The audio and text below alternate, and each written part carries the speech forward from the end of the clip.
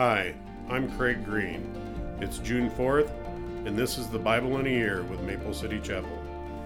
The readings for today are 2 Samuel 22, 2 Samuel 23, verses 1 through 23, Acts of the Apostles 2, Psalms 122, verses 1 through 9, Proverbs 16, verses 19 through 20. 2 Samuel 22. David sang this song to the Lord on the day the Lord rescued him from all his enemies and from Saul. He sang, "The Lord is my rock, my fortress, and my Savior. My God is my rock, in whom I find protection. He is my shield, the power that saves me, and my place of safety. He is my refuge, my Savior, the one who saves me from violence. I called on the Lord, who is worthy of praise, and he saved me from my enemies. The waves of death overwhelmed me. The floods of destruction swept over me. The grave wrapped its ropes around me. Death laid a trap in my path. But in my distress I cried out to the Lord. Yes, I cried to my God for help. He heard me from his sanctuary. My cry reached his ears. Then the earth quaked and trembled. The foundations of the heavens shook. They quaked because of his anger. Smoke poured from his nostrils. Fierce flames leaped from his mouth. Glowing coals blazed forth from him. He opened the heavens and came down. Dark storm clouds were beneath his feet. Mounted on a mighty angelic being, he flew, soaring on the wings of the wind. He shrouded himself in darkness, veiling his approach with dense rain clouds. A great brightness shone around him, and burning coals blazed forth. The Lord thundered from heaven. The voice of the Most High resounded. He shot arrows and scattered his enemies. His lightning flashed, and they were confused. Then, at the command of the Lord, at the blast of his breath, the bottom of the sea could be seen, and the foundations of the earth were laid bare. He reached down from heaven and rescued me. He drew me out of deep waters. He rescued me from my powerful enemies, from those who hated me and were too strong for me. They attacked me at a moment when I was in distress, but the Lord supported me. He led me to a place of safety. He rescued me because he delights in me. The Lord rewarded me for doing right. He restored me because of my innocence. For I have kept the ways of the Lord. I have not turned from my God to follow evil. I have followed all his regulations. I have never abandoned his decrees. I am blameless before God. I have kept myself from sin. The Lord rewarded me for doing right. He has seen my innocence. To the faithful you show yourself faithful. To those with integrity you show integrity. To the pure you show yourself pure. But to the crooked you show yourself shrewd. You rescue the humble, but your eyes watch the proud and humiliate them. O Lord, you are my lamp. The Lord lights up my darkness. In your strength I can crush an army. With my God I can scale any wall. God's way is perfect. All the Lord's promises prove true. He is a shield for all who look to him for protection. For who is God except the Lord? Who but our God is a solid rock? God is my strong fortress, and he makes my way perfect. He makes me as sure-footed as a deer, enabling me to stand on a mountain height. He trains my hands for battle. He strengthens my arm to draw a bronze bow. You have given me your shield of victory. Your help has made me great. You have made a wide path for my feet to keep them from slipping. I chased my enemies and destroyed them. I did not stop until they were conquered. I consumed them. I struck them down so they did not get up. They fell beneath my feet. You have armed me with a strength for the battle. You have subdued my enemies under my feet. You placed my foot on their necks. I have destroyed all who hated me. They looked for help, but no one came to their rescue. They even cried to the Lord, but he refused to answer. I ground them as fine as the dust of the earth. I trampled them in the gutter like dirt. You gave me victory over my accusers. You preserved me as the ruler over nations. People I don't even know now serve me. Foreign nations cringe before me. As soon as they hear of me, they submit. They lose all their courage and come trembling from their strongholds. The Lord lives. Praise to my rock. May God, the rock of my salvation, be exalted. He is the God who pays back those who harm me. He brings down nations under me and delivers me from my enemies. You hold me safe beyond the reach of my enemies. You save me from violent opponents. For this, O Lord, I will praise you among the nations. I will sing praises to your name. You give great victories to your king. You show unfailing love to your anointed, to David and all his descendants forever. 2 Samuel 23. These are the last words of David. David, the son of Jesse, speaks. David, the man who was raised up so high. David, the man anointed by the God of Jacob. David, the sweet psalmist of Israel. Spirit of the Lord speaks through me. His words are upon my tongue. The God of Israel spoke. The rock of Israel said to me, the one who rules righteously, who rules in the fear of God, is like the light of morning at sunrise, like a morning without clouds, like the gleaming of the sun on a new grass after rain. Is it not my family God has chosen? Yes, he has made an everlasting covenant with me. His agreement is arranged and guaranteed in every detail. He will assure my safety and success. But the godless are like thorns to be thrown away, for they tear the hand that touches them. One must use iron tools to chop them down, and they will be totally consumed by fire. These are the names of David's mightiest warriors. The first was Jeshubim the Hachmonite, who was leader of the three mightiest warriors among David's men. He once used his spear to kill 800 enemy warriors in a single battle. Next in rank among the three was Eleazar, the son of Dodai, a descendant of Ahoah. Once Eleazar and David stood together against the Philistines when the entire Israelite army had fled.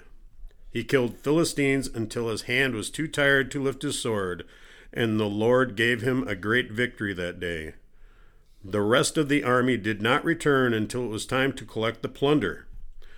Next in rank was Shammah, son of Agi, from Harar. One time the Philistines gathered at Lehi and attacked the Israelites in a field full of lentils. The Israelite army fled, but Shammah held his ground in the middle of the field and beat back the Philistines. So the Lord brought about a great victory. Once during the harvest, when David was at the cave of Adullam, the Philistine army was camped in the valley of Rephaim. The three, who were among the 30, an elite group among David's fighting men, went down to meet him there. David was staying in the stronghold at the time, and a Philistine detachment had occupied the town of Bethlehem.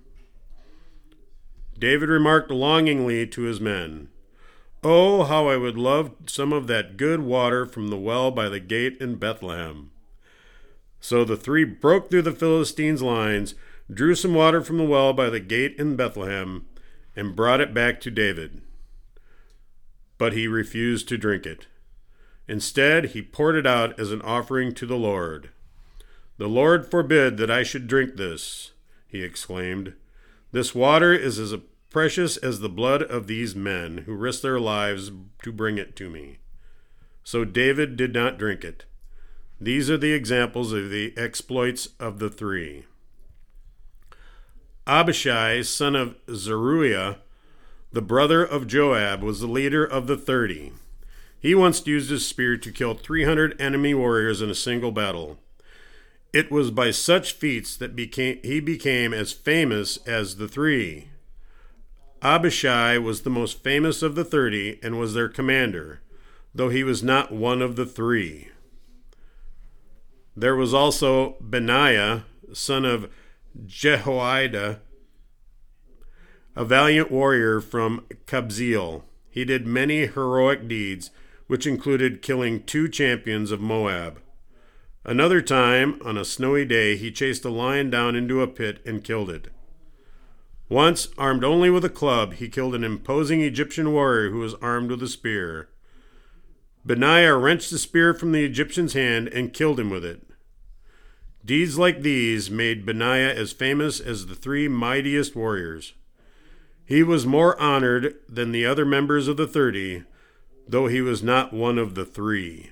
And David made him captain of his bodyguard. Acts of the Apostles 2.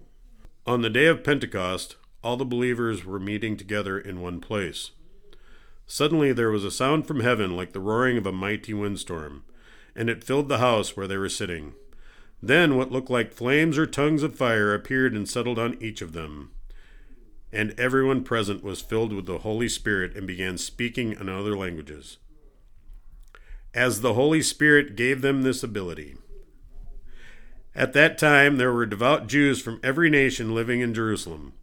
When they heard the loud noise, everyone came running, and they were bewildered to hear their own languages being spoken by the believers. They were completely amazed. "How can this be?" they exclaimed. "These people are all from Galilee, and yet we hear them speaking our own native languages. Here we are, Parthians, Medes, Elamites, people from Mesopotamia, Judea, Cappadocia, Pontus, the province of Asia, Phrygia, Pamphylia, Egypt, and the areas of Libya around Cyrene, visitors from Rome, both Jews and converts to Judaism, Cretans and Arabs. And we all hear these people speaking in our own languages about the wonderful things God has done." They stood there amazed and perplexed. "What can this mean?" they asked each other. But others in the crowd ridiculed them, saying, "They're just drunk, that's all." Then Peter stepped forward with the 11 other apostles and shouted to the crowd, "Listen carefully, all of you, fellow Jews and residents of Jerusalem. Make no mistake about this. These people are not drunk, as some of you are assuming. 9 o'clock in the morning is much too early for that. No, what you see was predicted long ago by the prophet Joel. In the last days, God says, I will pour out my Spirit upon all people. Your sons and daughters will prophesy. Your young men will see visions, and your old men will dream dreams. In those days I will pour out my Spirit even on my servants, men and women alike, and they will prophesy. And I will cause wonders in the heavens above, and signs in the earth below. Blood and fire and clouds of smoke. The sun will become dark, and the moon will turn blood red before that great and glorious day of the Lord arrives. But everyone who calls in the name of the Lord will be saved. People of Israel, listen. God publicly endorsed Jesus the Nazarene by doing powerful miracles, wonders, and signs through him, as you well know. But God knew what would happen, and his prearranged plan was carried out when Jesus was betrayed. With the help of lawless Gentiles, you nailed him to a cross and killed him. But God released him from the horrors of death and raised him back to life, for death could not keep him in its grip. King David said this about him. I see that the Lord is always with me. I will not be shaken, for he is right beside me. No wonder my heart is glad, and my tongue shouts his praises. My body rests in hope, for you will not leave my soul among the dead, or allow your Holy One to rot in the grave. You have shown me the way of life, and you will fill me with the joy of your presence. Dear brothers, think about this. You can be sure that the patriarch David wasn't referring to himself, for he died and was buried, and his tomb is still here among us. But he was a prophet, and he knew God promised with an oath that one of David's own descendants would sit on his throne. David was looking into the future and speaking of the Messiah's resurrection. He was saying that God would not leave him among the dead or allow his body to rot in the grave. God raised Jesus from the dead, and we are all witnesses of this. Now he is exalted to the place of highest honor in heaven, at God's right hand. And the Father, as he had promised, gave him the Holy Spirit to pour out upon us, just as you see and hear today. For David himself never ascended into heaven, yet he said, "The Lord said to my Lord, sit in the place of honor at my right hand until I humble your enemies, making them a footstool under your feet."